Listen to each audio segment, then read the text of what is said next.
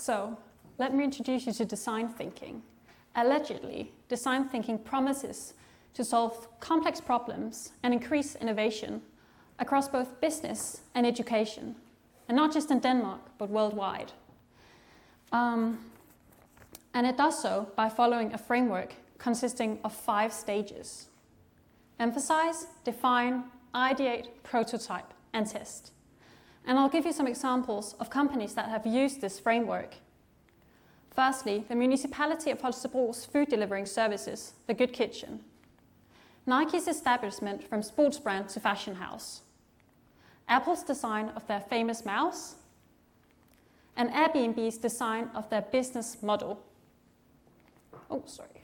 However, when practicing the framework myself in connection with FCK's digital initiatives, I discovered several problems with this framework.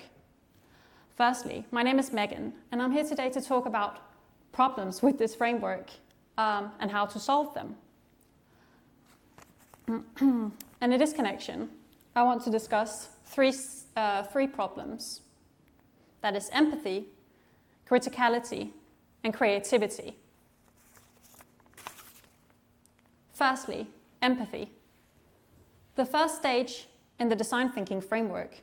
And with empathy, I mean seeing the user's world, appreciating the user, and understanding the user's feelings. However, this was impossible to practice in connection with my work with FCK. And I'll give you an example. So, I distributed a survey in their fan group, and their fan group, well, that consists of several thousand individuals. I received approximately 600 replies, and the responses, they were very mixed. A lot of them indicated that I didn't understand them, nor did I understand their specific commitment to the club. And I'll just visualize the fans for you. So, as you can see, the fans, well, there are a lot of them, and they are extremely committed to their club. So, showing empathy to that many individuals, that's impossible. Therefore, I would argue that putting empathy in a framework like this, that's just promising something you can't keep. Secondly, critique. Critique is completely missing in this framework. How do we know if an idea is good or bad without receiving critique or feedback? Additionally, how do we know when to move forwards or backwards in this framework without receiving feedback? During my work with FCK, it was vital to receive feedback from both fan representatives as well as employees to know whether what I was doing was of value for them and not just for myself. Okay, thirdly, creativity. So, creativity is missing in this framework. So, it's called design thinking, that is, thinking like a designer. So, according to my own experience in the design industry, I have learned that being a designer is all about being creative. So, common creative activities in design thinking usually consist of brainstorming on post-it notes or a laptop or even a whiteboard. So, I googled design thinking and these photos appeared. So, brainstorming on post-it notes, on a whiteboard, or even laptops. To me, that just sounds a bit too forced or planned to be creative. According to my own experience in the design industry, I've learned that creativity is spontaneous and it can't be forced. This is too forced. So, moving back to the framework, I would argue that it's overrated and it just promises too much. So, therefore, I created a new model. And this model is called the Conceptual Design Model for Organizations, simply just the CDMO. And the CDMO consists of 5 stages: past, inspiration, ideation, implementation, and adaptation. So, and this can be used across businesses as well as educations when doing new projects or products or strategies. And as you can see, each phase is rhombus-shaped, so it diverges.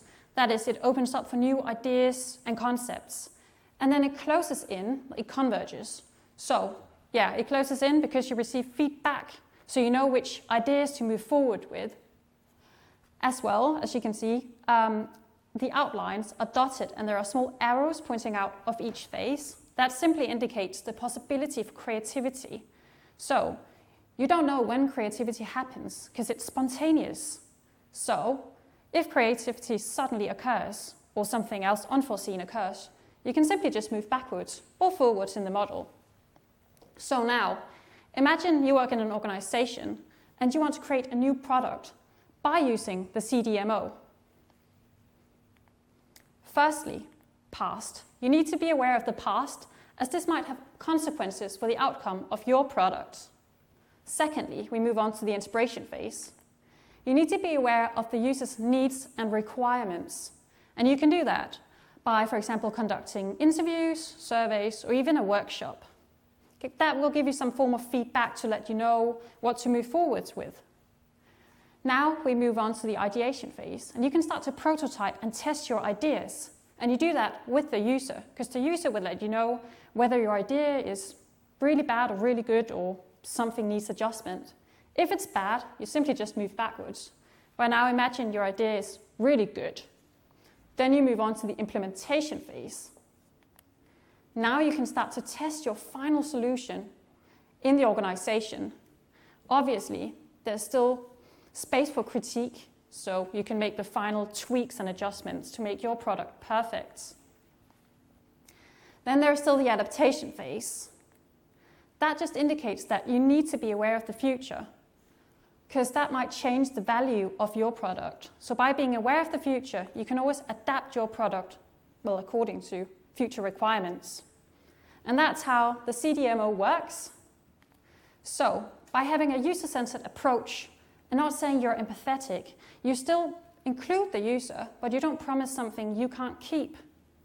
Also, you have the ability to deviate from the model's natural flow.